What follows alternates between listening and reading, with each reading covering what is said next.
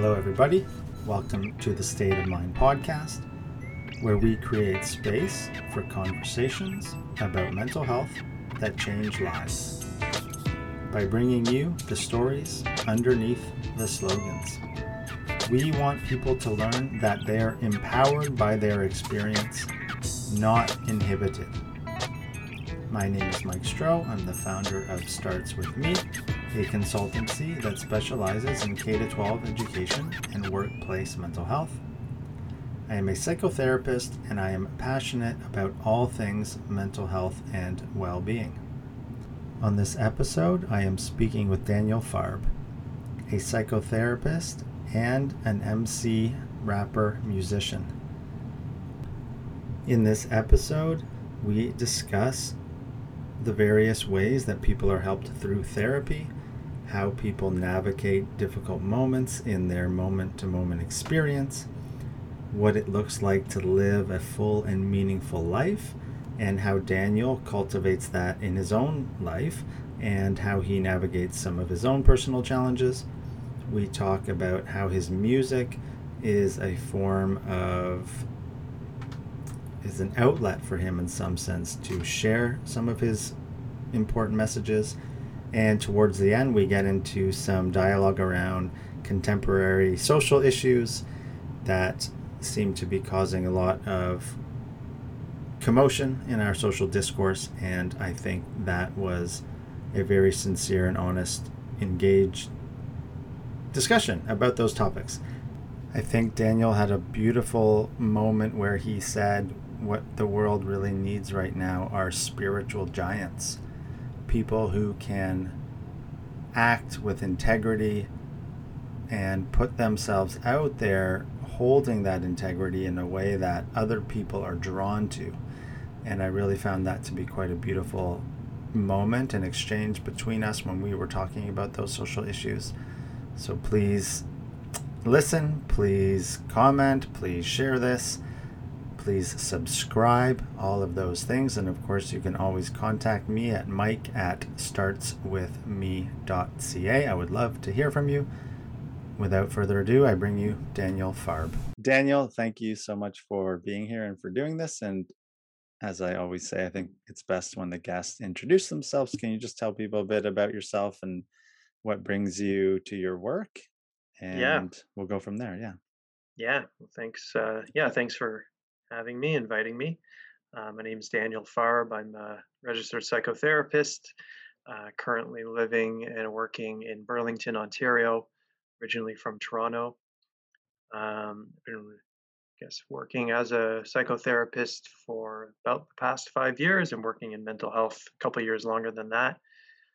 And what brought me to this work was I was looking for something that would be uh, meaningful and fulfilling as a career for myself. Something where I feel like I could actually impact people, make a positive difference in the world in a general sense, but also in a specific sense in people's lives.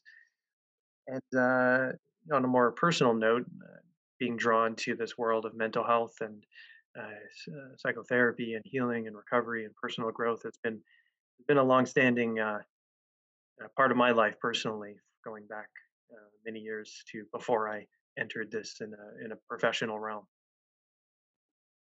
Awesome. So Thanks. And you're also you have a musical career. Can you just talk my about that a alter little bit? ego, Or yeah, yeah, yeah, yeah, yeah.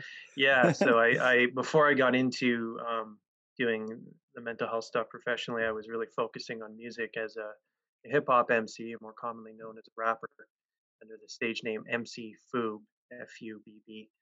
And yeah, I've been doing that since about, when did I really start? About 2009. I was really seriously pursuing it, but I was rapping and dabbling in that since high school. And yeah, that's been something I did pretty intensely for a few years. Realized it was quite a difficult thing to become something that you could live off of in terms of making money, in terms of succeeding professionally, and realize the whole lifestyle and sacrifices necessary to do that probably wasn't going to work out for me. Um, but it's something I still do more as a hobby and when inspiration strikes.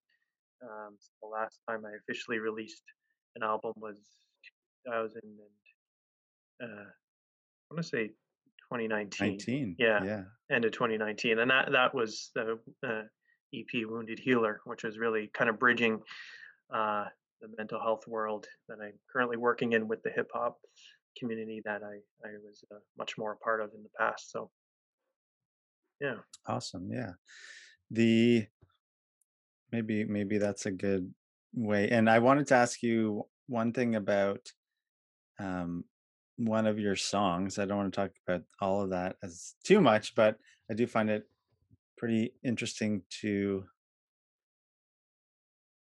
I mean, music and art is a great way to discuss and express things about difficult topics.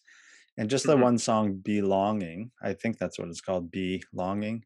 Hmm. Um, how do you, at least my interpretation of the song is that it's a blend of being who we are, or being us, like, how do we balance the need to Hmm. conform in some sense to these perhaps on, I don't know, no, like social norms or supposed social norms, Yeah, versus, yeah, so like maybe you can explain a bit more of the song and what was going on behind it, but I thought it's like a really interesting part of sure. individual psychology and well-being. Yeah, so that song "Belong" is off, yeah, off this EP "Belonging," which especially that song is really focused on one that we all have a fundamental human need to belong in the world, in our communities, in our families, and whatever that is, and that's actually something that's been studied as a basic human need. And but as you mentioned, there's this counterbalance of us being authentic to who we are and like who we really are versus the face that we put on for the world, in order to belong, in order to gain acceptance, right? And that negotiation is something that we have to go through from early on in life, to be accepted and loved. We learn we have to be certain ways, right? And some of those lessons are very helpful and probably good for us, and others sometimes lead to that idea of more of like a persona or a false self that we put on. And the that song's really like just expressing that. I think it's sad that we have to a certain extent, like women have to put on makeup. Like why do you have to put on makeup to go outside? Right? Men are supposed to wear, in certain jobs, wear suits and ties. It's like you have to do that or you're looked at as like, what's wrong with you? And these there's these balance that we need to strike between like what really matters to us, what are our values, what's important to us, and also what society will deem acceptable, right?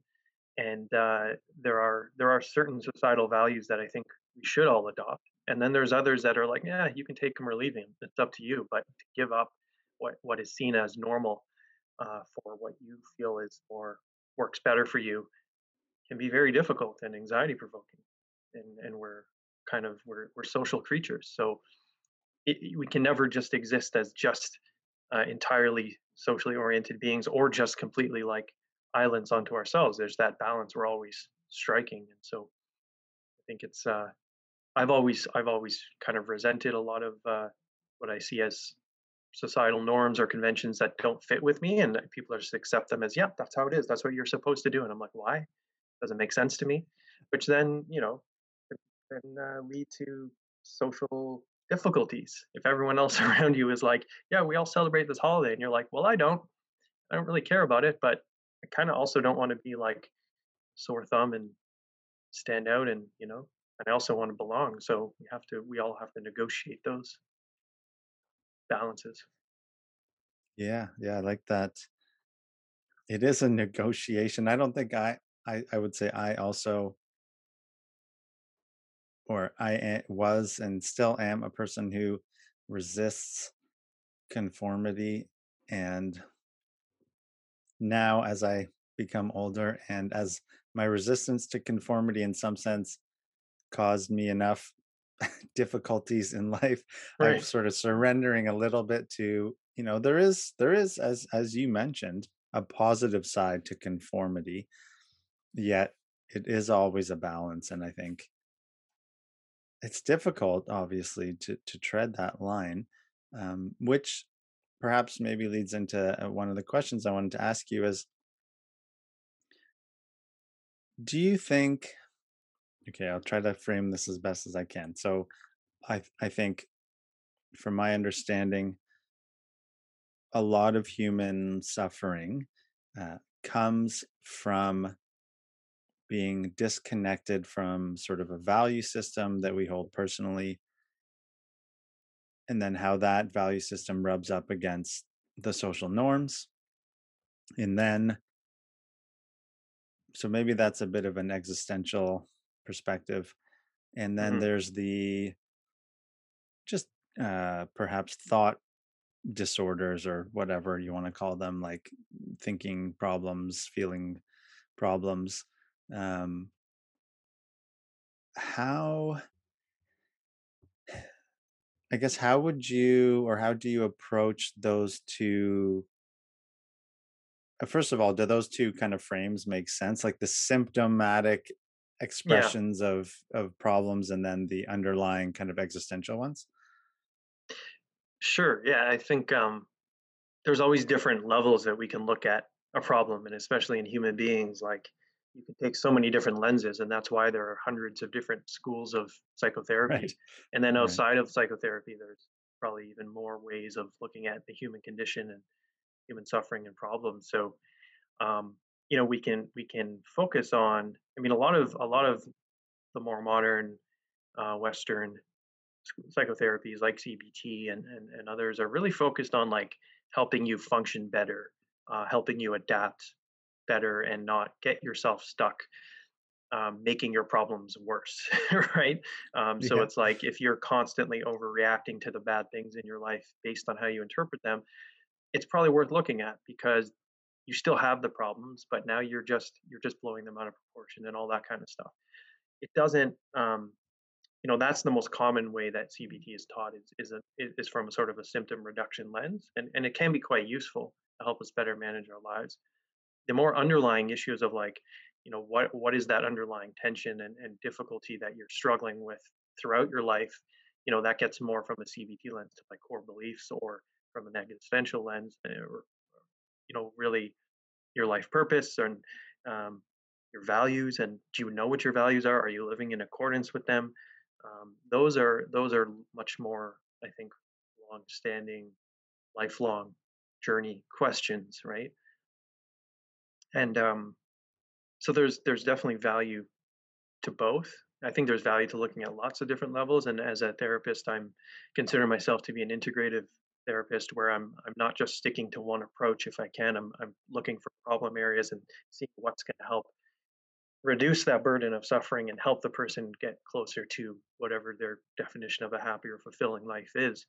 And sometimes that's focusing on how we relate to our bodies. Sometimes that's focusing on the life purpose question. Sometimes it's addressing ways of thinking that aren't serving us or causing us more problems. So I forgot what the original question was Yeah, exactly, no, that but was a good answer. Yeah.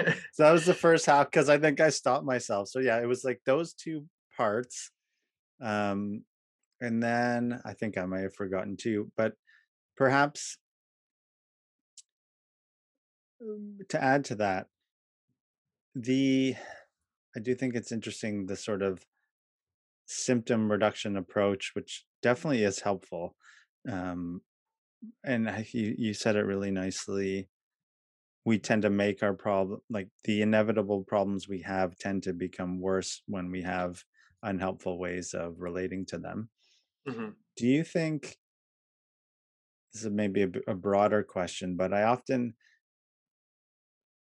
well, when I'm in a teaching, uh, when I have my teaching hat on, so to speak, and I'm not teaching depth, like I'm teaching very broadly, but I often sort of start with, it seems that most of the time we don't acknowledge the fact that for the most part life is suffering, right? Which is that kind of Right. first principle in a lot of the spiritual teachings. And then if we can just acknowledge that, then we are in a position to reduce that suffering or to make it, yeah, reduce it, I guess, quite a bit. Um, and so I wonder, I don't see that. Well, actually, it is explicit in the acceptance and commitment therapy stuff, but not so much in other models. I know I'm not exactly asking a specific question, but what do you think about that underlying Yeah. acknowledgement? Yeah. Yeah, I think, it's the life is suffering or life contains suffering as an Right. inherent part of life, is straight out of, Buddhism and a lot of Eastern traditions. And I think probably most religious traditions will acknowledge that.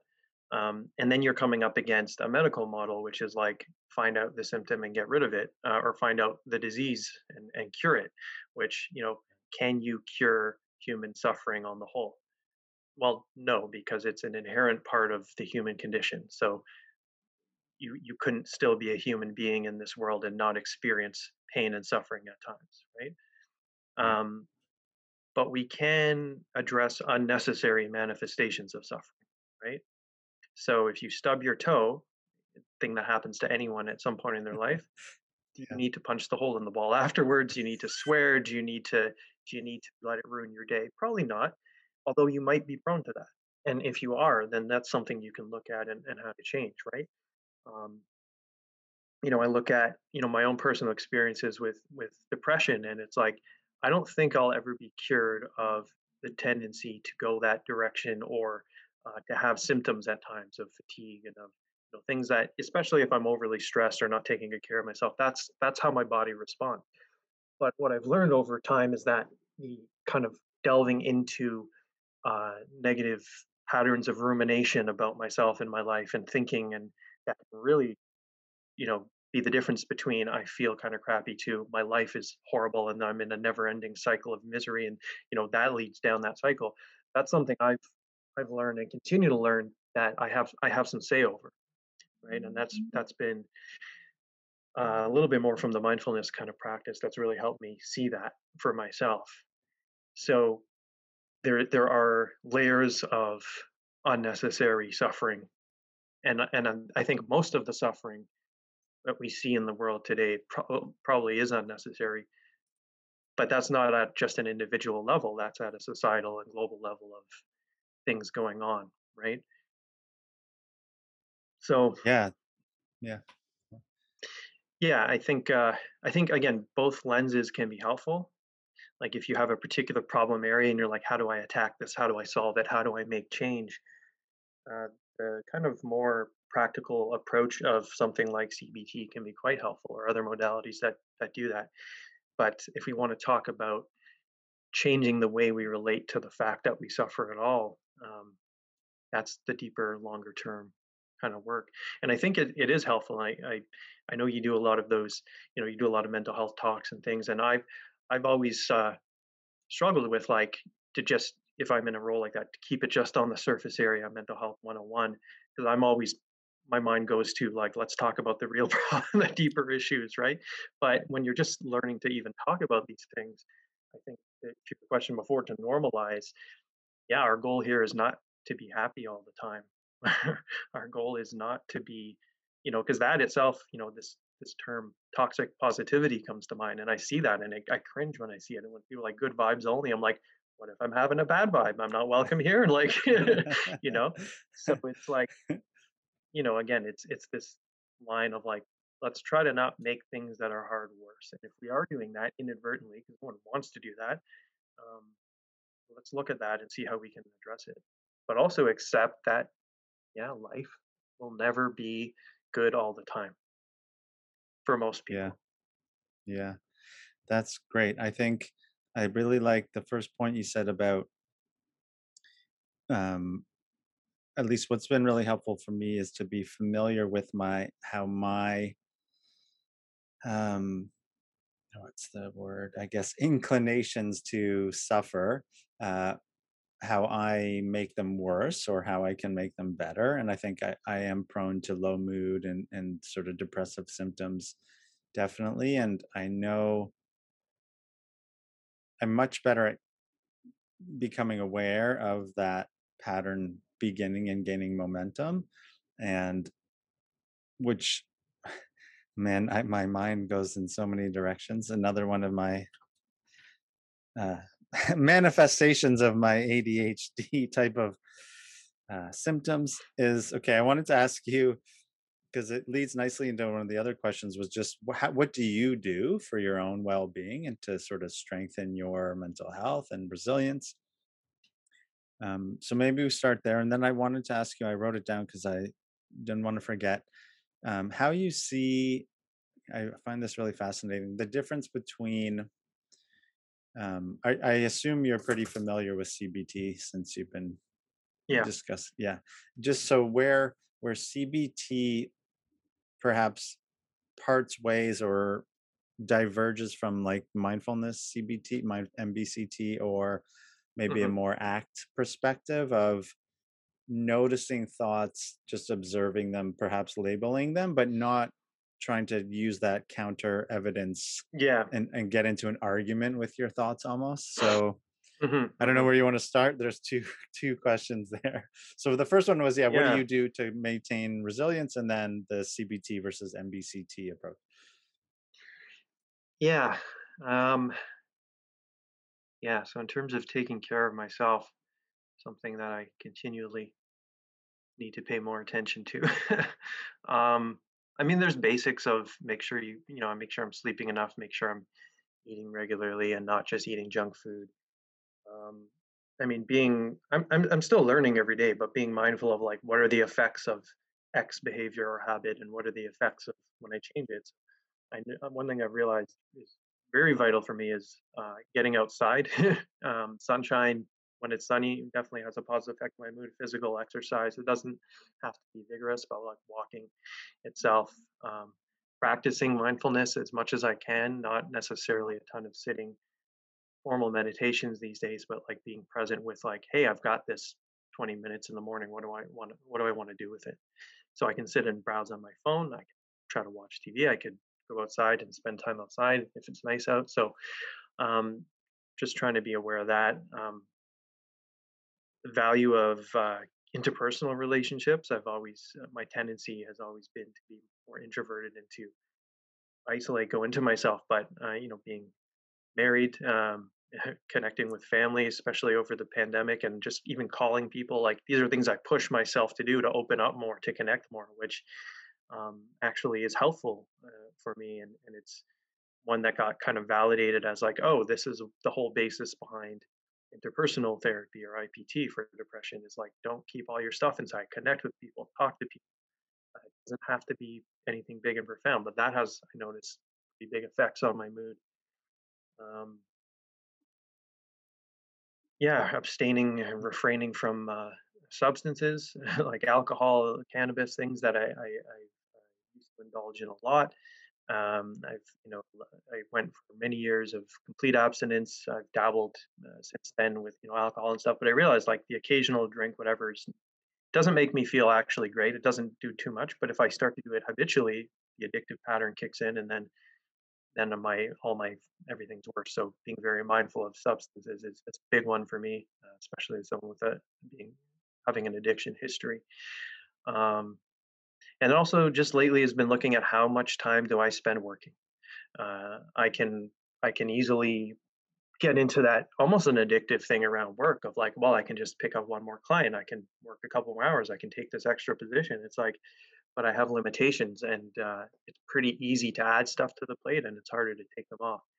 So watching out for burnout. If I'm feeling irritable most of the time, even when I'm not working, that tells me something important about where my time is invested in priorities. And I'd like to be able to, you know, I like to be able to work 60 hours and then just be fine, right? But especially doing this kind of work, I find that is not the case.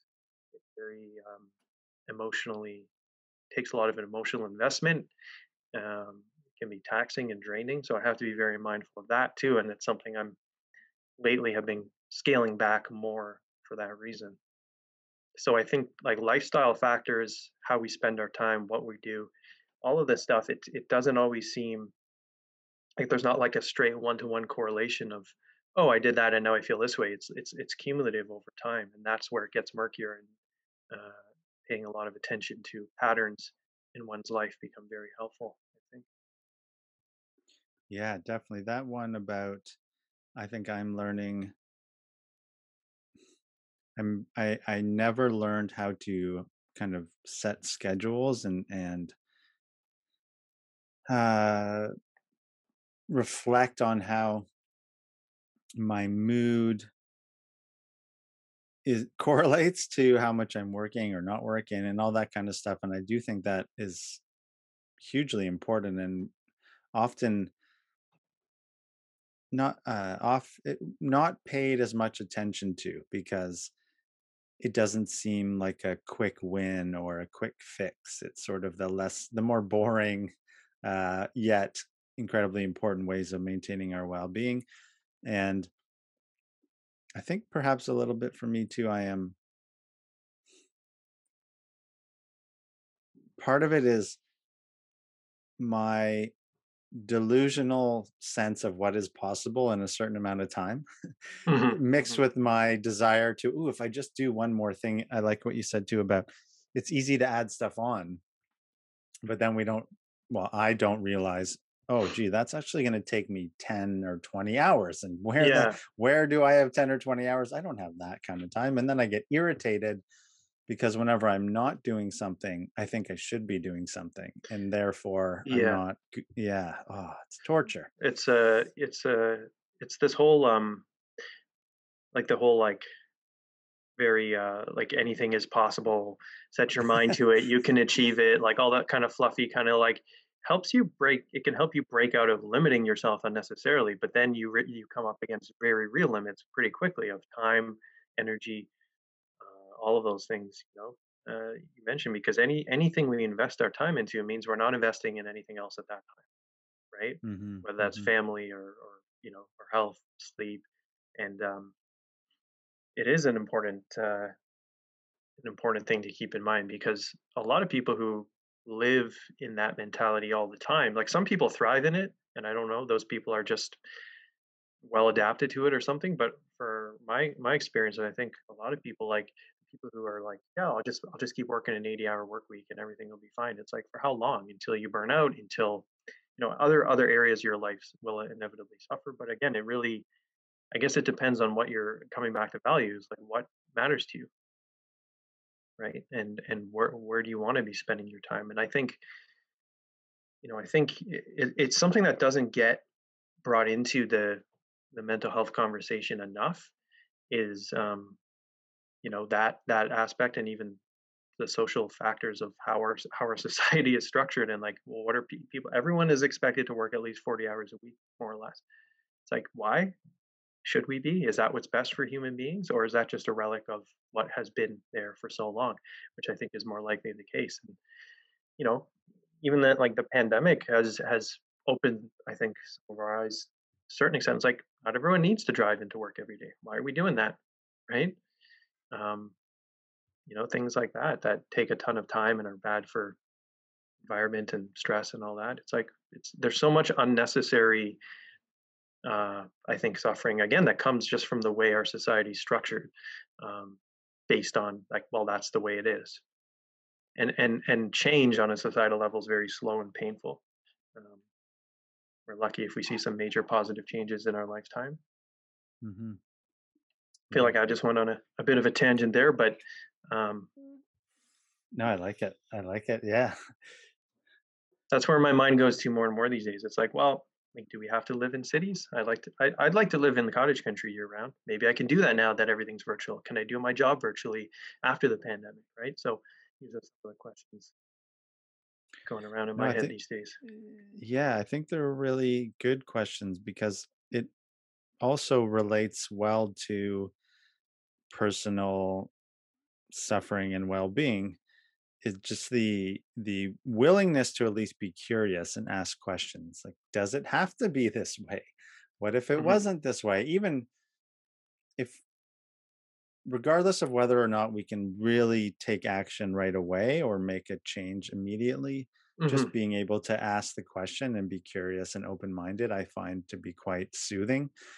And yeah, it doesn't confine us to a box. And then those little opportunities for things to be different in other areas of our life that are Right. more uh, where the potential to do something different is really there, and then we can do it and then experience it, and then, oh, this is awesome, that kind of thing. Yeah, I think a lot of times people get stuck with a lack of even imagining what they want their lives to be and what could be possible. Even if, again, like you said, are you going to be able to snap your fingers and get there today? No, it may take you many years. Right. If and I don't think there's like a perfect, utopia anyone's gonna get to, but this term like closer approximations keeps coming to my mind, like closer approximations of whatever would be a happy, fulfilling, healthy life for ourselves and for people around us. And that's been sort of my, focus, I think, in the background for years. Is like, how do I get a little closer to whatever it is, um, equals the kind of life I want to be living. Right. And when you're Yeah. when you're thinking that way, as you said, it opens you up to creativity and paying it. It's not like, I don't think it's like a mystical universal thing. I think we're just now paying attention to, oh, that could take me a little closer. That thing there. Oh, this is one thing I could change. Like, you're starting to think a little more creatively and look for those opportunities as opposed to just avoiding the problem and the question in the first place because you think, well, there's nothing I can do anyway, so I just got to grin and bear it. Right? So Yeah. I think we got to balance like acceptance and presence with our lives today, because we don't want to miss out on that and just always be future focused. But we also don't want to only do that because then we don't strive for anything, right? Hmm. So too much striving probably isn't the greatest, but never striving for anything probably misses makes sells ourselves short, right? Yeah. Yeah, that's really, I, from a lot of the things you've said, I get a pleasant I get pleasant emotions or physical sensations being reminded of this, the walking the balance and being aware of the kind of the two sides of the coin, and being, I find it now soothing to remind myself of that and to be held by that almost. I don't know if it's a paradox, if that's the right word, but it's, I guess it's just a balance. I don't know. Hmm. Well, that's cool to know that some of the stuff I'm saying produced some pleasant emotion Yeah, over there on your end. yeah, So that's cool yeah. to know. Yeah, it is. It is. It's nice. It's because to me, it sort of speaks to, the.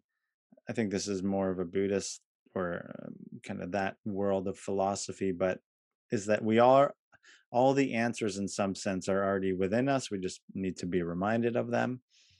And I think whether that's true or not, when I'm reminded of things that I find really helpful and important, it does trigger positive emotion most of Hmm. the time. Hmm. Um, and so that's sort of what I was really speaking to. And it's nice to hear it. And it's sort of Hmm. encouraging. Yeah, I mean, probably why we have positive emotions is to guide us towards things that are Right. supposed to be beneficial or meaningful or whatever, right? So that's cool. Yeah. Okay. So then okay, my questions. Okay. I wanted to get your thoughts on that CBT versus MBCT philosophy, and I'll explain it a little bit. And then maybe how, I guess, so when as I'm trying to, as a individual, when I am, I guess I should say I do and have practiced mindfulness quite a lot over the last almost 10 years, and I practice pretty consistently. It's definitely been harder in the pandemic, but which is weird because it's not like I'm going anywhere, but Mhm. my mind is definitely not as settled. Mhm. So when I am able to notice my thoughts and just notice them and acknowledge them and see them and observe them, they tend to go away. And then versus, so, God, a little scattered, but versus, say, with CBT, if I go through like a thought record and Mhm. I'm putting my thoughts down and I'm evaluating them and then I'm giving evidence for their reality or the facts about them versus the counterfactuals, so to speak, I can just get in this. argument in my head about, well, this proves this and this doesn't prove that, da da da da da. Yeah, it's a lot And I more think, analytical kind of right, process, and yeah. right. Okay, so great, thank you. Yeah. And then I'm just gonna quote, I heard a doctor saying this in a lecture. Um, that CBT approach can almost resemble a courtroom where there's two lawyers just arguing Well, back and yeah, forth. that's Yeah. that's one of the analogies when we were teaching it. We're like, put the thought on trial, right? What's the Right, right, prosecution and right, defense? Yeah, right. And so maybe for, I think you used a great word for the analytical mind or approach that can be, perhaps that can be helpful, versus the mindfulness approach where it's just acknowledging that there's this back and forth dialogue going on, and we don't necessarily have to engage in either side. We can just right. observe it, and then it tends to dissipate on its own. And I think Yeah, where the gap is that once it dissipates in some sense, then you have agency and space to make a decision on what you're going to do rather than yeah, argue the thought. yeah. No, it's an interesting point. I think yes, the CBT, the cognitive approach, is to use the rational mind to make the irrational, unconscious, emotional, whatever, almost be subservient to it, and like, let's get this under control, let's manage it better. I'm thinking of another type of therapy. I don't know if you've heard of internal family systems or IFS, but they view basically all of these thoughts and feelings as coming from different parts of the self or parts of the personality. So say, it's an anxious part of you that worries about everything. Their approach would be, I mean, one is sort of the mindfulness of, oh, there's this thought, there's this feeling, but then to get curious about it and try to relate to it as a part of you that needs to be better understood, or better, bring some compassion to. And, it's kind of like that space you're talking about, you can get to through meditation, where it's like, okay, now I can kind of approach any one of parts of my experience with equanimity or, curiosity, right? And they refer to it in that form of therapy as being in a state of yourself, or a self state with a capital S. So they've got their own jargon around it, but I think there's a lot of universals in this. And like, what are we even trying to do by teaching people thought records? Like, do we want people to forever be arguing with themselves? No, I think we want to help people. Like, there's the rationale for what you're doing, which is restructuring your thoughts and thought patterns. But there's also like this trying to build meta awareness of your experience of, like, Right. there are irrational thoughts, they are causing reactions. This is what happens when I try to restructure them and change them, which for very practical kind of daily problems and intense emotional reactions is super helpful to reduce that intensity. But then what, right? Once you got really good at that, that's where the rest of this, all the other questions come in, right? Like, how do I even relate to this? Like, is the goal that I never have another irrational thought, or that I forever argue with myself and have to, because that they can create that dynamic of, you now have you're better at winning the battle against your emotional brain, or the anxious part of you. And then, like, is that where you want to end up? Because if the goal is symptom reduction, then it's great. You've reduced symptoms, you're no longer depressed, you're no longer have an anxiety disorder, go on your way. And then there's, working on core beliefs and stuff like that from a CBT perspective. But they're all different lenses to approach the human condition and what is showing up in your experience. And there's pros and cons to all of them, I think. And there's a right time and place for different ones. And some are going to speak to us and resonate a lot more than others, depending on where we're at in our lives. Hmm. Yeah. So That. Yeah. yeah, so I was say, I don't think one's like right or wrong. Like, where I work with the health team, we kind of look at, we're trying to tailor specific therapeutic interventions, mostly from a CBT or mindfulness lens, not really bringing in too much else, to where someone's at and like how stuck they are and how unwell they are and that kind of thing, which can be quite useful. Because I don't think there is a one size fits all, and that's part of the problem with something like CBT that's been studied so much. And it's like, every every medical doctor is taught it's either medication or CBT for most things, as the frontline treatment. And it's like, I think that might do a disservice to people, to offer them only that. At the same time, from like a systems perspective, if you're looking at public mental health funding especially, you need something that's got a good evidence base that's readily accessible, that most people can understand the distinction between a thought and a feeling and how do you work with thoughts. So it's very practical and helpful in that way, and short term, and bodes well to being mass consumed. But the other thing that they don't look at in a lot of these studies, or that doesn't get mentioned, is the dropout rates. So effectiveness for a million different things, but 40% of the people don't finish the course of therapy. Why? Maybe it doesn't speak to them. Maybe it doesn't resonate with them and where they're at. So you're kind of hitting someone over the head with a schema, and it doesn't fit theirs. Yeah.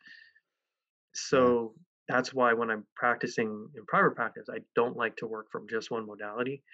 I like to try to bring in lots, and even put modalities inside, and just like, let's get to know together as human beings what the hell is going on here and why you're seeing me, and what direction generally do we want to go before we jump straight to how do I fix it. And I think there is a lot of that fix it, how do I fix it in our Western way of thinking, in our society, which sometimes becomes the problem.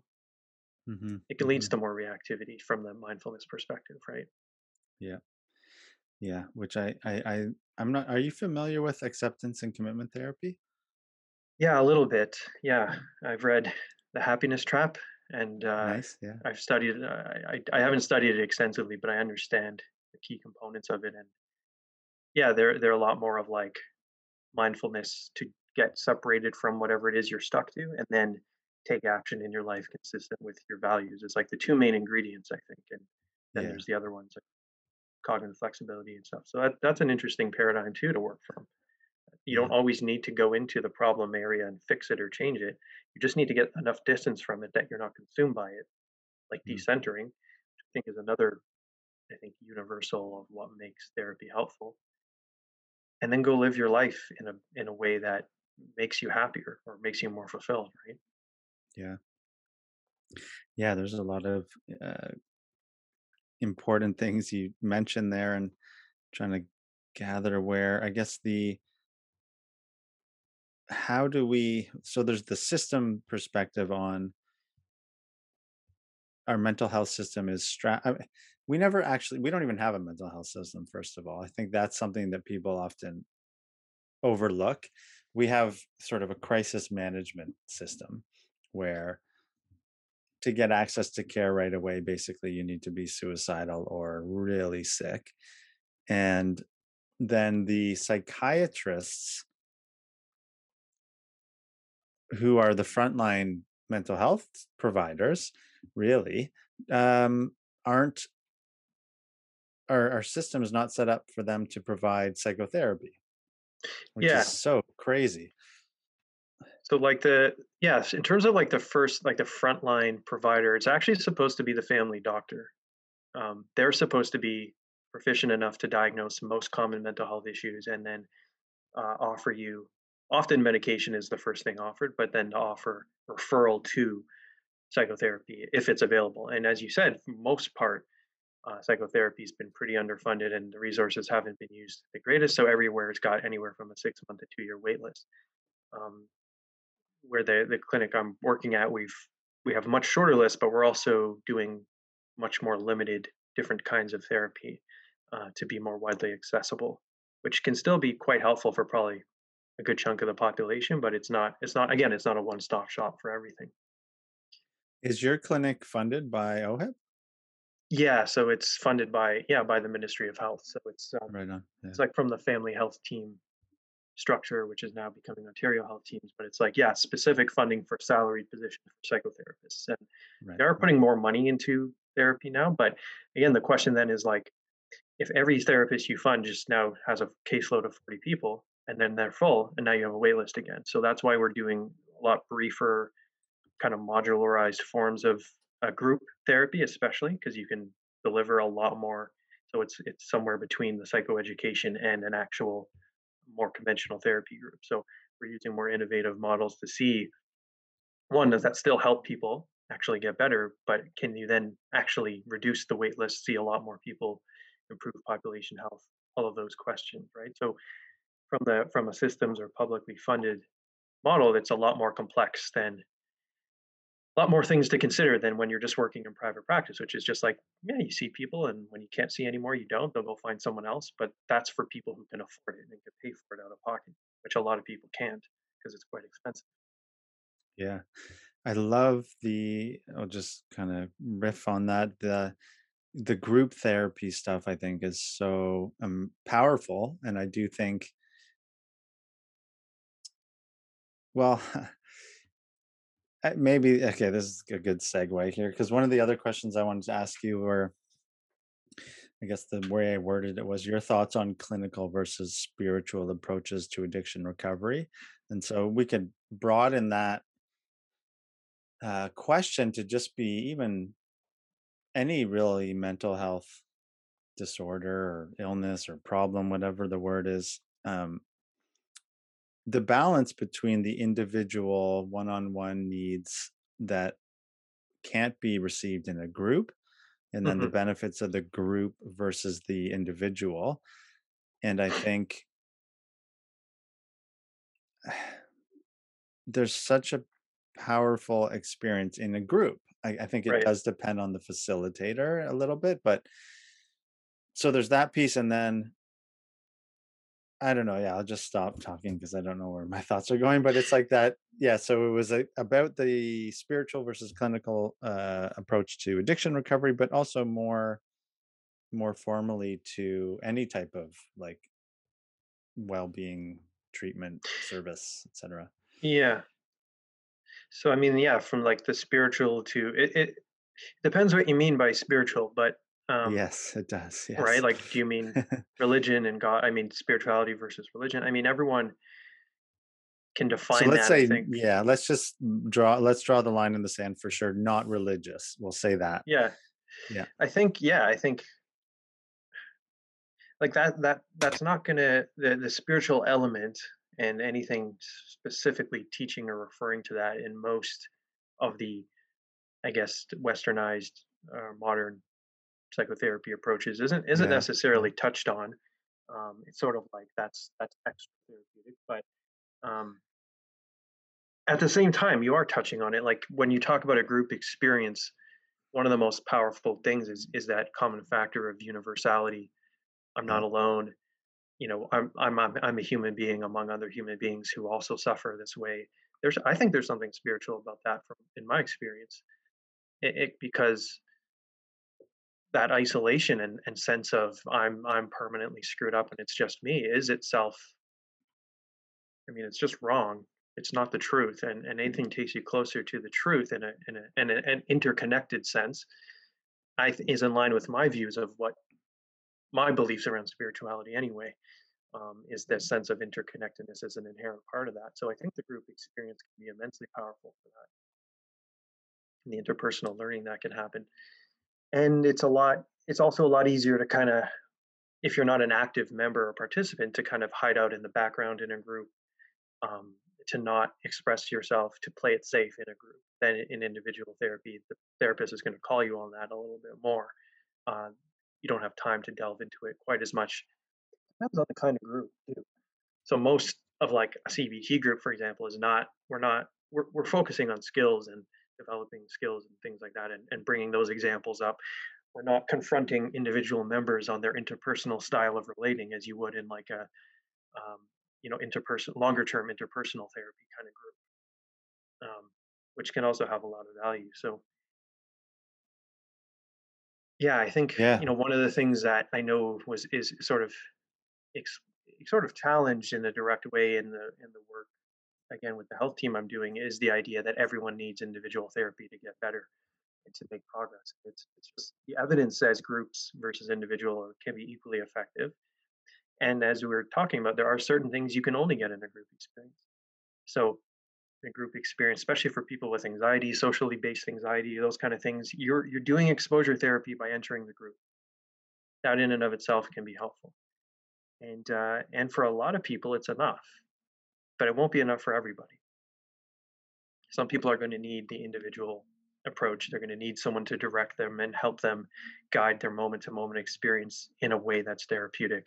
They may need the one on one relational experience as well. So again, there's so many.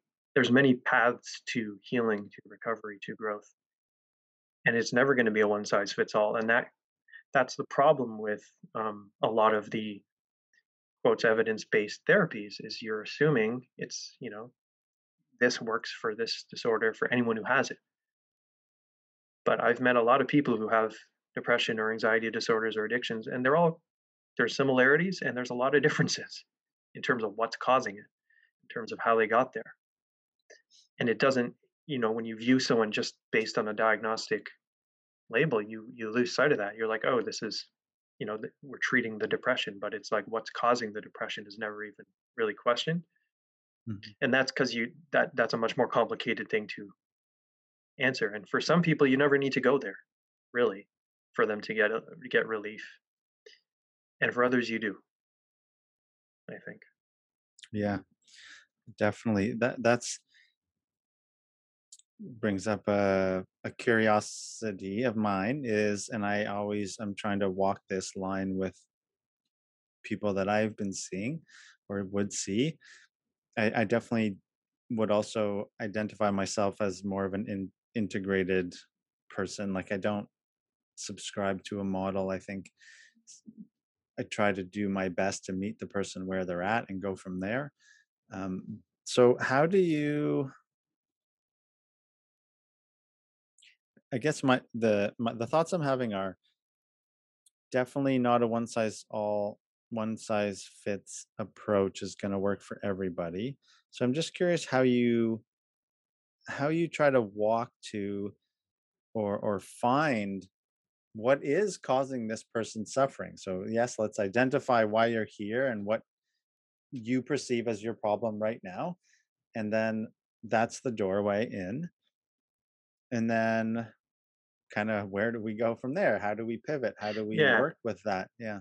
So I think we do need models to make sense Yeah. of anything, and Yeah. especially human experience. And so, like the common factors literature about what makes psychotherapy effective, it says basically no one model is necessarily better than the others, but you need a model, you need an approach that you're using. You need to have certain common factors, including a way of conceptualizing the distress. You need procedures or techniques or strategies for how to address it. It has to occur within context of some kind of relational experience that's going on for it to be psychotherapy. And then I think you need a way to measure progress over time. Um, you need a way to assess, did this actually help me? And that's one of the things CBT is very good at. They really like track your mood, track how you're doing. Did this actually make a difference? Right? Pay attention to that stuff. So you need a way to assess, is this going anywhere? And that may be for one person, that may be over the course of weeks or months. For others, it may be, you're looking at many months at a time to see, wow, over the past 9 months, now we're starting to see change, right? So I think you need an approach, you need a model. And my approach as an integrative therapist is I'll try one on when I think it fits, and we'll try to work with it. And if we're getting some wiggle room, we're going to keep using it. But then when we're stuck, we might troubleshoot within that model what's stuck, how do we get around it? But if it's just not fitting, it's not getting anywhere, then we need to look at why that is, and maybe it's not the right approach for this person. Right? Yeah. So we need the model itself is not the deciding factor, but you need one. You need a framework of some kind that you're using. I think there's way too many therapists who are strictly kind of Rogerian, and it's like I will listen to you and I will be supportive and I will validate. For most people, especially if they've been suffering for a very long time with complicated issues, especially if there's trauma, that is not going to be enough. So Roger said those are the necessary and sufficient conditions for therapy. And I think what I would say, and I think a lot of people who look at that now say, is they are necessary, but they're not always sufficient. You need more than that. Yeah. Yeah. I think as the literature suggests, you need at least that. Without that, Hmm. there won't be much progress, Right. which is probably one of the difficulties with slapping. I think I love the way you put it, like beating someone over the head. Or I can't remember exactly what you Yeah. said, with a Beating someone over model. the head with a model. Yeah. Yeah, yeah. And Fit. so Make it work. yeah, yeah. It's amazing that analogy because it's so true. Um, and yeah, so without the alliance, the models lose their efficacy. Yeah. I'm curious. I are you familiar with MyFit or feedback informed treatment like ORS, SRS? Yeah, yeah, definitely. So that's kind of built into the clinic I work at. Awesome. Is Yeah. using We use a couple measures like the PHQ-9 for depression, G87 for anxiety, a few other ones, and measure over time to see do symptom scores change, basically. And yeah, because the research says when you measure using some standardized tool, on average, treatment is more effective than if you don't. Yeah. So that's The that's why we're yeah, using it. Yeah. right on. I think I really like the so I've been using those basically since I started because I saw a professor, clinical psychologist present at a mindfulness conference on the ORS, which is outcomes rating scale, Mm. SRS, session rating scale, where Yeah. yeah, so it's a measurement of client progress and then also a measurement of it's kind of like asking the client to give you feedback on how you did in the session. Yeah, it's really getting more to the therapeutic relationship and alliance, which makes sense because that is has been studied as more important than particular techniques or strategies, right? Yeah. Yeah, oh, I'm gonna pause for 1 second. I'm getting the note that my internet's unstable. Sorry, 1 sec. Can you hear me okay? Yeah, yeah, you froze for a few seconds there for me, Okay. but Okay. I think it's back. Back. Are we back? yeah, I'm Yeah, okay. here. I can see Cool. you. Yeah, Okay, I can thanks. hear you. Maybe and also I think I'm just a bit more curious if you could expand on your thoughts about the sort of spiritual nature of well-being. And again, spiritual, of course, I like how you said it depends on how you define it. I think I definitely agree with you at a fundamental level. It's about a sense of interconnectedness and not being on an island and that type of thing. Do you do you think well one thing I like about ACT a lot is because it is based well there's an acknowledgement of values which I think in some sense are a bit more on the spiritual bend. Also, I like CBT too about the core beliefs and sort of how that to me that's a little bit of a spiritual spin as well. Maybe the word spiritual is limiting even. Hmm. Um but I guess maybe in your own life or just how you see people healing, how does that play a part in I know it's a bit of an abstract question, but how does it play a Yeah. part in your own life and how you see it in others? Yeah, I mean, when I think of that term, like different points in my life, it's meant so many different things, and for many years, I didn't even think in that term at all. So I think probably more recent years, it's come back into my mind. For me, it comes like it's like profound meaningfulness. Um, and I'm it's interesting. I'm very interested in a lot of the research they're doing on psychedelics now and psychedelic assisted therapy, and that's like the mystical experience or that spiritual experience they're finding is like a core thing that happens to people when the parts of the brain that represent our sense of everyday self or ego or default mode network, whatever you want to call it, is inhibited.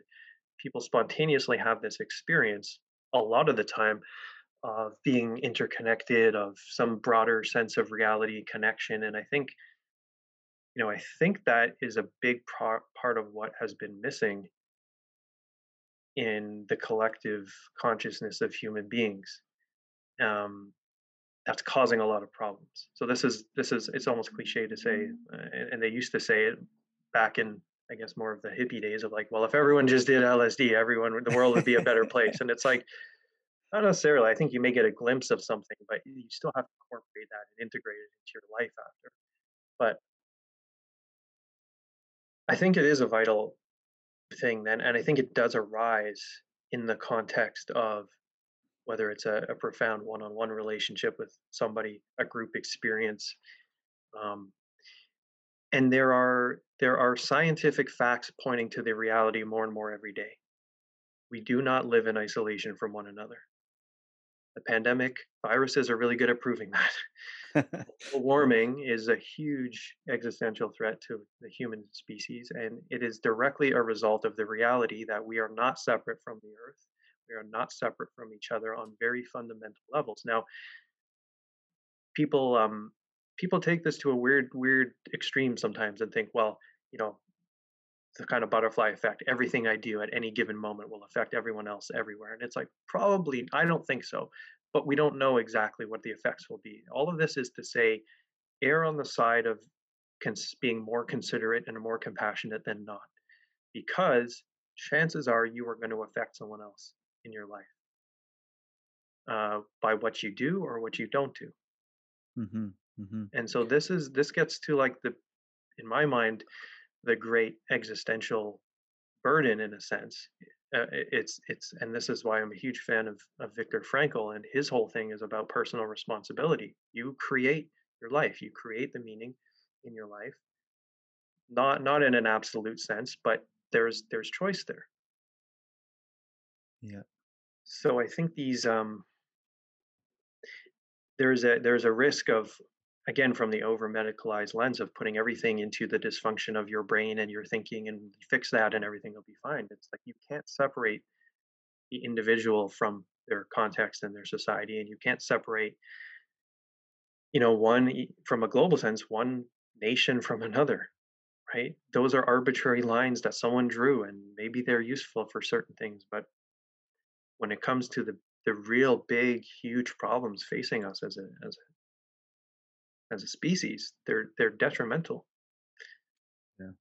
And it's this proximity and effect and tribal kind of thinking of, well, that's over there, it's not over here. It will come over here, right? Refugees are your prime example. They're not here by accident. They're here because everything, the stuff going on here that you're benefiting from, is probably screwing them over there in some way. Not to say we're like, I don't want to overstate and oversimplify this.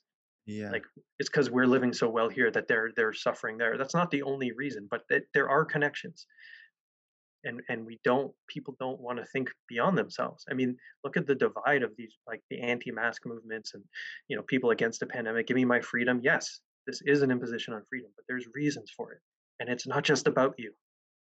It's about the people who, if they get this virus, will probably die or have lifelong condition problems, right? Yeah. And you can disagree with the policies in place and stuff, but the fundamental fact that we're choosing to do something to address this so that we prevent unnecessary deaths versus not, I think is actually a good sign that at least people are thinking that way. Now, how they Hmm. go about it and how corrupt it is and how ineffective is a whole other argument. Yeah. So, yeah, I think we need more of that, a universal kind of awareness. That's in my mind what spirituality is speaks to for me. Yeah. Yeah. Thank you. That was awesome. I'm getting positive sensations in my body. I think one of my teachers, my mindfulness teacher, she's wonderful. She's a medical doctor too, and she always says, "Well, that's just a sign of your body releasing endorphins or dopamine." I can't remember whatever it is, but because what you're saying is so important, and I also like how you distinguish between we can kind of disagree on the details and how to get places, but Hmm. there is this sort of universal, or if we can open to the sense of a universal connection or acknowledging that our actions and decisions have impact on people and places that we're so disconnected from is hugely important. um, I guess I want to ask you, because this comes up in this context a lot, is so when how to walk the line between our, I would say, personal responsibility to be compassionate and understanding towards other people, and also not to condone behavior that for that we definitely know we disagree with. So, for example, if I see here's maybe more broad examples. When I was in university, I was in university during 9/11, and so I always wondered, why is it that we never ask what might have motivated these people to fly Mm, planes into buildings on our mhm, soil? mhm. So, or Western, in America. Yeah, So yeah, we don't even ask certain questions. But then I think the flip side of that in modern times is when Donald Trump was elected in 2016, nobody said sincerely with compassion and curiosity, I wonder why people voted for Donald Trump. right. That question just wasn't asked. Or if it was asked, it was like, oh, well, because they're just racist or they're sexist or they're this or they're that. And like, that's so ridiculous. So that might be a kernel of truth to that for some people. But as a whole, there's so many other reasons. And because you said it well too, we don't want to look beyond ourselves. We don't ask these questions. And I know we're both getting into kind of a conversation that's a bit outside our own professional world, but it is connected, I think. And so, Yeah. yeah, No, definitely. yeah, I think they're important questions because it's so much easier to just demonize the other, right, um, right. than to look at ourselves. Hmm. And you're right. There are certain things that if I had the opportunity to absolutely stop them from happening by any means necessary, I would. Right, A rape, a murder, genocide. These are things that if they were in my power to stop, I don't care. I'd stop them. I don't care why it's happening. I don't care why the person's doing it because I think they're just bad and wrong. That's my right. moral belief. Yeah, So we need I think we need to take stands against certain things as we take stands for others, like compassion and right. understanding. Uh-huh. Is it the case that sexism and racism and stuff probably was a selling point that Trump used to gain votes? Sure, um, but why are so many people so desperate in the first place that they think he's a good choice to help them with these problems? Right? I don't think every person who voted for him is like a horrible bigot. A lot of them are probably just very uneducated in certain sense. Some of them are probably very well educated. Um, but also hold certain worldviews that I find to be quite abhorrent and inconsistent with my own. Now, how do we bridge the divide? Right? Like this is this is a real challenge because it feels when we come up against people who are so their values seem so opposite to our own, Uh-huh. the response is defensiveness and disgust and anger, and it's like all of those things. Like it feels personal, like a personal attack, Yeah, it and it does. takes a real almost like a spiritual giant to not give into that. The most impressive thing I've read in recent times along these lines is some guy. He's a black man in America who talks to people in the KKK and has so far gotten something like 300 of them to change their beliefs and leave the KKK. Hmm. How do you, as a person of color, who these people are by definition would murder you if they get the chance? How do you put that aside to meet the other person as a human being and get curious about them and let them see I'm more like you than you think? I don't know how you do that. I could tell you as a Jew, if I was coming up against Nazis, I'd want to kill them. And it would take everything in my power not to give into animalistic rage. How do you put that aside to talk to that person? And whose job is it? Who should have those conversations? That to me is like, I don't know, but I think we need to talk. We need to find a way to do that. Yeah. I love the analogy of the spiritual giant because it really is that, I think. And I'm getting more goosebumps. But that, yeah, that I don't, I think it's easy for me to sit here and say, but I think I've always been a bit inclined to be willing to be around people who others find not acceptable, so to speak. I think as a kid, being a troublemaker ingrained that in me a lot. But and I was weird. I was a troublemaker and a peacemaker, which is very strange. I would try to make peace amongst the troublemakers. Mm, That was my thing. But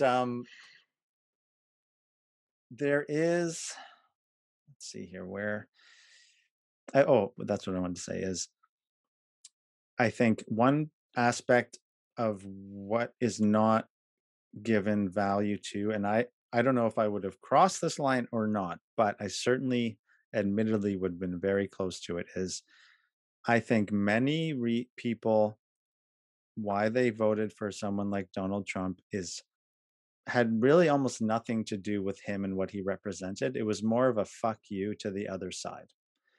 And like I do think there's evidence that a lot of people did do that. And so mm, when we demonize the other, so to speak, or people that we don't agree with, how the hell do we ever expect them to see what we're trying to say or to listen to us? It just, as you mentioned, put it nicely too, we're animals. And so this instinct, mhm, instantly, that defensive fight, flight, freeze thing gets triggered so mhm, quickly.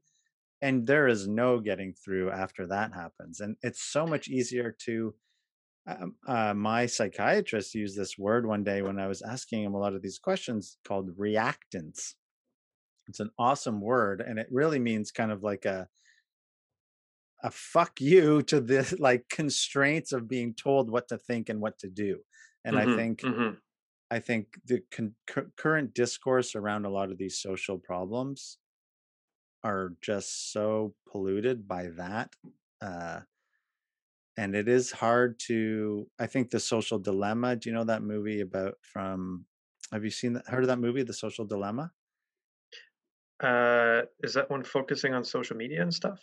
Yeah, it was just Yeah, came out the recently. polarization, I think I did, Yeah, yeah. yeah, because I think it does a great job at describing how our social media tools are reinforcing the Yeah, tribalism really badly. But anyhow, yeah. yeah. So The that's my algorithms, yeah, they target what gets attention, and so, yeah, reaction itself, reactivity is what they will pour gas on because it's like from the machine's perspective, it's a dopamine hit. I did the right thing. Let's yeah, do more of yeah, this, yeah, right? yeah. And people get it's a feedback loop, right? Hmm. But yeah, I think again, this comes back to like you can how do you have compassion for someone who is so different from you that you actually are disgusted by them? Yes. And I think that that othering response and that disgust, and I mean there's all the evolutionary reasons we have that built in. Yeah. And to there's this phrase from the I guess it's from Christianity, it found its way into 12 steps, but for the grace of God go I. Like, had you been born, if there's a you that was out there before you were born that got transported into a body like a soul, I don't know. But had you been born in their shoes, in their back, with their family and their socioeconomic status, might you not be just like them? And why aren't you? Because your genetic randomness of the universe puts you somewhere else, right? And that to me is the one way I try to find my way around just hating hating someone that I find distasteful is like they're still human. They may be not the best representation of what I think human beings are capable of, but they're still a human being and there's a reason they're wearing that hat or waving that flag. And it's like, what is the alternative to just say, well, you're a racist and we should kill all the racists, or we should just hope and wait that they all die out? It's like, like these problems aren't going away on their own. They've been there since the dawn of humanity. They will continue to be there probably as long as there's human beings. But how we deal with them as a society, we have some say over, right? Hmm. So, like, othering someone very different than you might actually be not only learned, but partially biologically innate. Totally. Look at what chimpanzees do to chimps outside of their tribe.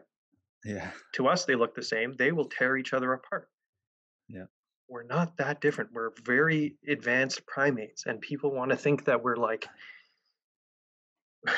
we're somehow beyond that. We're clearly not. Yeah, yeah. So how do No, you we're how not. do you reconcile the ugliest parts of human experience? I think you have to own that that could be you. Yes. Yes. You could be the bigot. You could be, and this is like built into the whole like woke culture to maybe sometimes silly extremes, but at the same time, the fundamental message of like you need to be checking yourself because you're not immune. And even if you're not a racist, you might still be very prejudiced against certain people in other ways, Mhm. Mhm. right? Yeah. Um, you may still be a bigot in other senses, but not along racial lines. Maybe it's along sexist lines. Maybe it's you're intolerant to immigrants. Maybe you're intolerant to people who dress a certain way, or to people from certain sexual orientations. Like the and that's the universal or spiritual message of compassion and coming from Buddhism. Like we need to start with what we have in common as like the foundation of respecting each other. Yeah. Let's say you and I strive to that and we're like, yes, we're going to do it. And then you come across someone who is so antithetical to even that idea and just calls you all kinds of names and thinks you're an idiot and whatever. And it's like, you need to have like a tiny bit of a partner at the other table who's willing to talk and listen. And not everyone's going to do that. But there's people Definitely who not. will. I think there's people there are Mhm. always people in Mhm. any camp who will. And those are the people that need to be connecting. How do you sift through, if you have 10 people who are just like screw you, you're the other team, vote I vote red, you vote blue. Yeah. There's got to be one who's like a little bit willing to talk to you as a human being and like have a coffee. And those connections I think can change things if enough of them happen often enough. Yeah. I agreed, and I looked up quickly the guy because I'm aware that man, the black guy who's been working with KKK members, which is Yeah, I such a forgot his crazy name. thing to think. Yeah, Daryl Davis. Daryl Davis. Wow. Yeah, incredible. So those are and I agree, there are people that are willing to do that. I do want to comment on the almost. I think it's somewhat. I don't know. An example of human nature, the drives of the kind of wokeness of checking yourself has almost become a parody of itself because the wokeness doesn't check itself, which is so, you know what I Yeah. mean? Like it's so Well, that's and then that becomes yeah, the laughing point of the other side, right? They right, look at they right, look at how right, far you've taken it and say, "Well, that's what all of you guys represent," and it's not, right? right, The same way, not right, everyone right, who right, right, right, voted for right, Trump wants to, right. do everything, endorse all Yeah, that, but yeah, the yeah, yeah. extremes get amplified, and then you think they're Hmm. representative of the whole, and that's that Right. classic just stereotyping, right? But Yes. it's the same in like spiritual communities, that whole spiritual bypass. I'm above all this. I'm so advanced. I'm so woke. It's like if you say that, you're not. Yeah, because totally. because if you're really that, you would probably be more humble than anything if Yeah. you were truly following whatever that path is, right? Mhm, You would mhm. take that, but for the grace of God go I with every breath because yeah, like it's just so mind-boggling to think. And I remember because I was seeing a psychologist briefly just around I was dealing with anger and frustration, and he's like, "What if you were born in a hellhole in Bangladesh instead of here? How unfair would that be?" And he's talking to me about the unfairness that we focus on when we're angry. And he's like, "Imagine we take for granted that which is unfair in our favor all the time." But it speaks again to that. Why should compassion and empathy be values that we strive for among other ones? Because that's just the reality. You could have been born anywhere at any time in history, and here you are with all your privilege, with all of your advantages. So you could have been born in, Appalachian America with Yeah, no education and living in poverty, and everyone calls you a racist and hates you. yeah. Maybe partially because you're a racist, but also because, but also that's not your fault.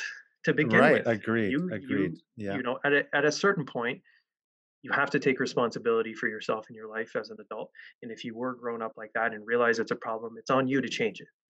Yeah. But it's also on society to educate people. It's also on us to, I mean, society as a large to, I don't know. These problems get so big and complicated that, you know, the erosion of the education system, right? Of the healthcare system, of the fact that people are living paycheck to paycheck. These are all problems that fuel what Yes. manifests and bubbles to the surface. Yeah. And Yeah. the reasons for that are also complex. Very much so. And I think that's the Trojan horse of a Trump or even of a Biden is they're just the illusions on the surface misrepresent the reality underneath. And the reality underneath is that the income inequality in America has gotten so out of whack that we easily call it racist or prejudice or this or that or systemic this or that. But I mean, we lose sight of actually addressing the complicated nature of reality with simple slogans. And Hmm. it's it's hard. It is complicated. I do want to mention, I think Sam Harris, I think, does a great job of acknowledging that the birth lottery, right? We like Hmm. because you spoke to it really nicely there.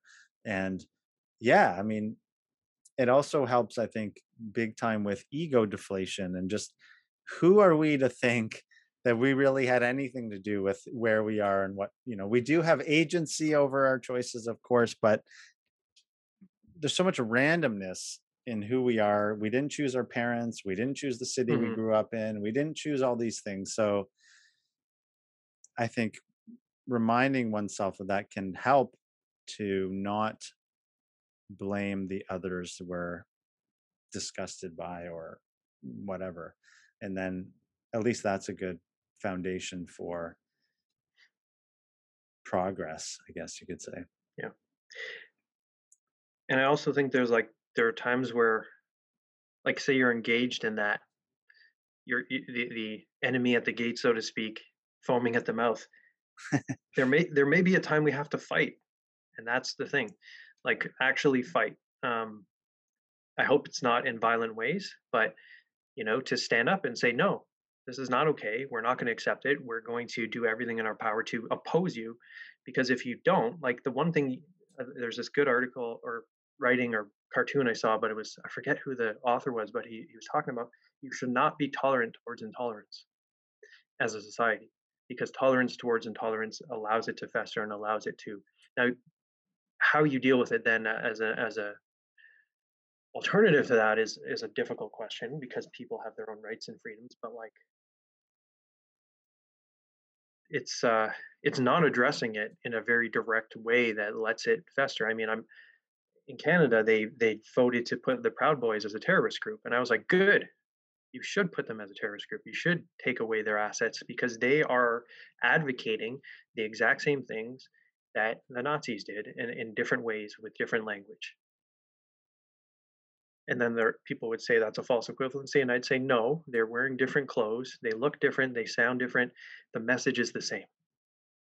The message, anything that targets particular groups of people in society in a hateful way for simply being who they are, is the message of the Nazis. Mhm. And so I applaud our government for doing that. Because if you allow them to just be there, then they get more emboldened and they think, well, now that becomes more normal, right? So I think there is a time to fight, and I think it's the same thing when I see the Black Lives Matters protests devolving at times in certain places into rioting. I'm like, yeah, I get it. It's okay that they're rioting. It's not great. I mean, it's not great if someone.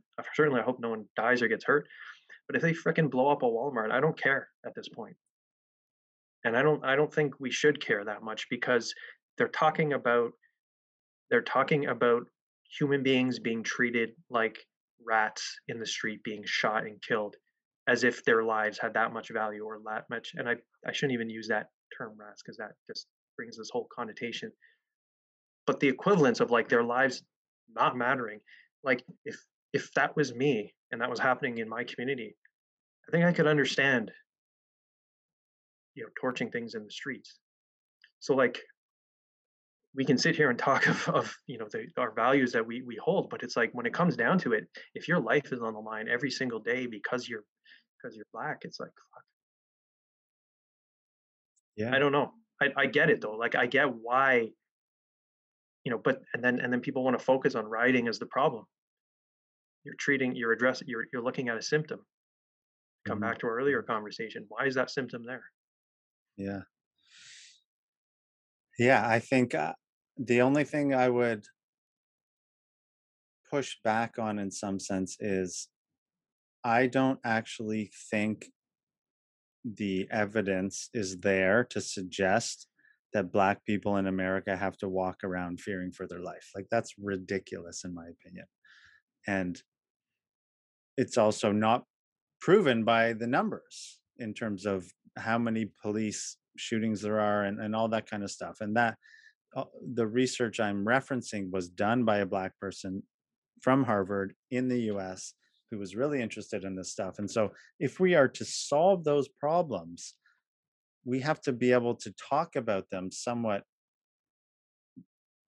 distanced so that we don't get our biases in the way of it. And we've been talking for a long time, which is amazing. And I my ability to think clearly slows down a bit. But I'm just curious what you think about that. Like, if the real numbers don't bore out what the status quo media messages are, is that a problem?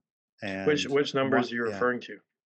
So I think the idea that like police in America are out trying to kill black people is not true. And You mean intentionally or in reality of what's happening in terms of yeah, good question. I would say disproportionate both. I dispro would say both. So I mean, you more can look black at y people. Sorry, let yeah, me I just mean, say the number. Yeah, more black people have encounters with the police than whites, but they're not killed or murdered at higher levels than white people are when they have encounters with the police. And so I think because so then the argument gets racialized and then we don't actually solve it when the problem is that more poor people have encounters with the police and because of the historical factors in America more black people are poor. So if which leads to more encounters with the police. So why aren't we trying to address that? Like poverty is the real problem in the black community, which you could say is systemic racism. So let's focus on that rather than creating make it boogeymen only out of the about race. police. Yeah. Yeah, no, Yeah, I think to say it's only one problem, like racism, is an oversimplification and it's just not right, true, as you're saying. right. But it's intertwined with the other problems. Yes, Um, right? And I think to not address it as part of the systemic issues would be a mistake. right, Um, right, if it's true, and I assume these facts that you're saying are correct, if it's true that the rates are roughly equivalent or maybe more, just I don't know if the rates equal, do more white people proportionally die? I mean, that's still a big problem. Like, why are so many people dying at the hands of totally. police, right? Yeah, And yeah, yeah, if a like a George Floyd video highlights how many are dying of any color, it's a huge problem because yeah, it's completely unnecessary. It's unwarranted, and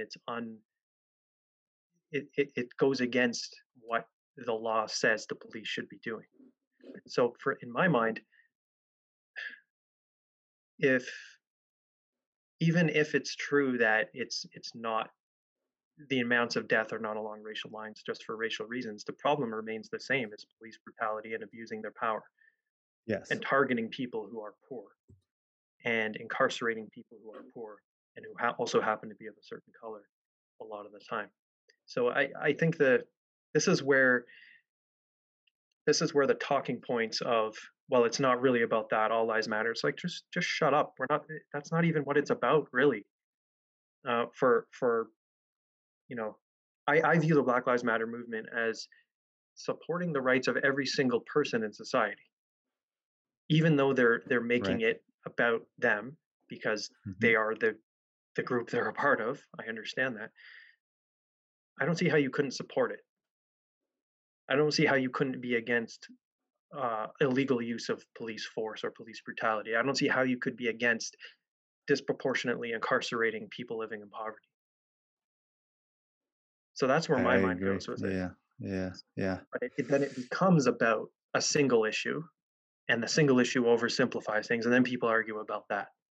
Mm-hmm, And mm-hmm. that's, from not to go into like conspiracy theory, deep state, whatever, but like people in power love that shit because Yeah. it brings the focus off of them. Yes. The Yes. oligarchs are sitting in their ivory towers laughing because you're fighting amongst yourselves, you peasants. You're all roughly in the same boat. The difference of someone, in poverty versus middle class is huge, but the difference between the middle class and the people who hold, real power is astronomical, and that difference is even greater. Totally. And as Anyway, yeah, yeah, we, it's we no, it's I love talking about this stuff. Um, I'm actually looking at another study. So the study that I was referencing is from Roland Fryer, who's a black academic at Harvard, who's done the most extensive, thorough research on it. And black people are more likely to experience aggressive behavior from mhm. police, which is you could say is an expression of prejudice or something like that. Um, anyhow, I am not skilled enough to talk about it, but I do think it's super important that we talk about that stuff as clearly as possible. And like we're not doing that because Yeah. like what you said, we just get to the extremes and then the people that are responsible for fixing this just get off scot free. It's like Well, ridiculous. I think what you're pointing to is the important to maintain as much as possible like a scientific evidence base for for policies and what we Right. focus on. Yes. Yes. Because if you focus too much energy on the wrong things, you're not going to have the effects you want to have. Mm-hmm. Mm-hmm. Um, and yeah, at the same time, it makes me think of just like therapeutic skills of like validation. Things need to be validated, even if someone's factually wrong in their thinking. If you're just like you're wrong and here's why, again, it's just defensive and argumentation. Even if if there is a perception in a certain community that all police are racist and out to kill me, even if that's not true, we need to validate why they think that. And Yes. there's a Yes. lot of good reasons to think that based on the history of treatment of black people in the United Agreed. States. Agreed. Um, Yeah. 100%. but then I also see people who take it to the extreme of just like gaslighting. Um, well, your thinking's wrong because it doesn't match the facts. Therefore, you can almost have this I don't know, detached, cold scientific view of, well, that's not what the Mm-hmm. numbers say, therefore you're wrong. It's like we need people's lived experience to also be part of the evidence base, We do, but and it's it's not the whole picture, right, right, right? yeah. It's part of the picture. It is. It is. Yeah. Anyway, we've Um, gone from yeah, no, but it's talking good. about therapy and Yeah. mental health to societal problems and racism, and gone on But they're many. connected in some ways, I think, right? Like Yeah, none of these things. I mean, the common denominator to me, to a lot of this stuff, and this is my own bias, is trauma. right. People become the way they are based on how they grew up, and if how they grew up was traumatic, and it doesn't have to be capital T trauma that leads to PTSD. It could be being indoctrinated with horrible lessons about yourself. I think that's Yeah, traumatic to a human being. It could be, totally. in being taught to amplify your uh, tendency to hate. I think is traumatic to the development of a child because I don't think Yeah, it's not necessary, and it's not what's best for that person or human being, right? totally. Yeah.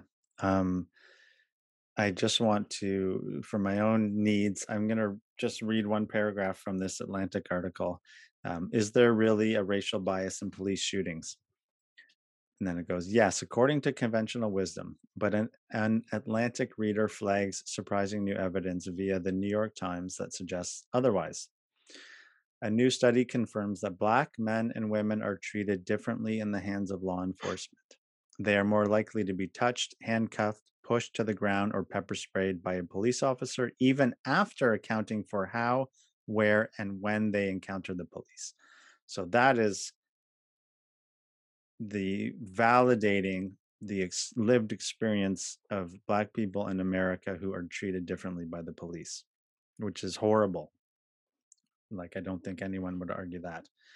I hope not, at least.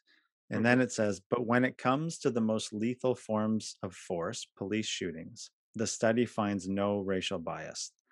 Then quoted, it is the most surprising result of my career, said Roland G. Fryer Jr., the author of the study and a professor of economics at Harvard.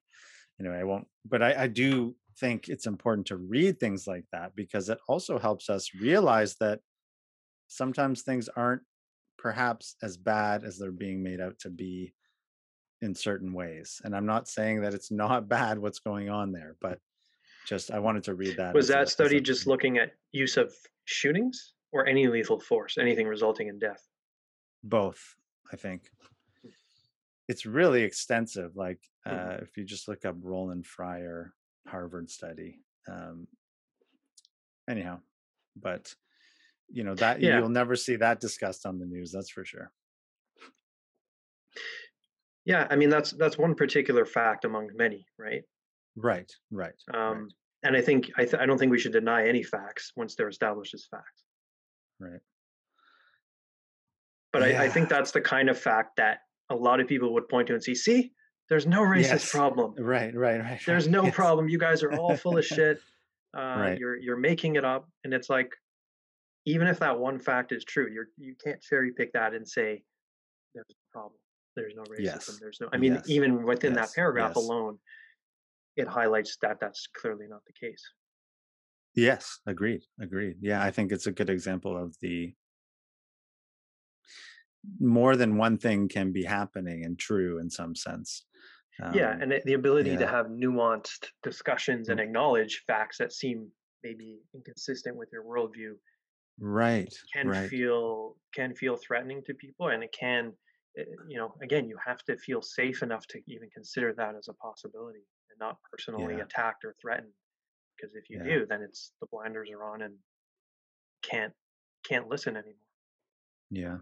Yeah. Totally. Oh, cool. Well, thank you, man. This has been Yeah, so good. I love it. Love it. And yeah, thanks yeah, for inviting me. It's good to see you and to talk to you about all these likewise. sorts of Yeah. things. Gets a Yeah. lot of stimulation of the brain. Agreed. Agreed. Which is why I just love doing it. And I hope we can do it again some point.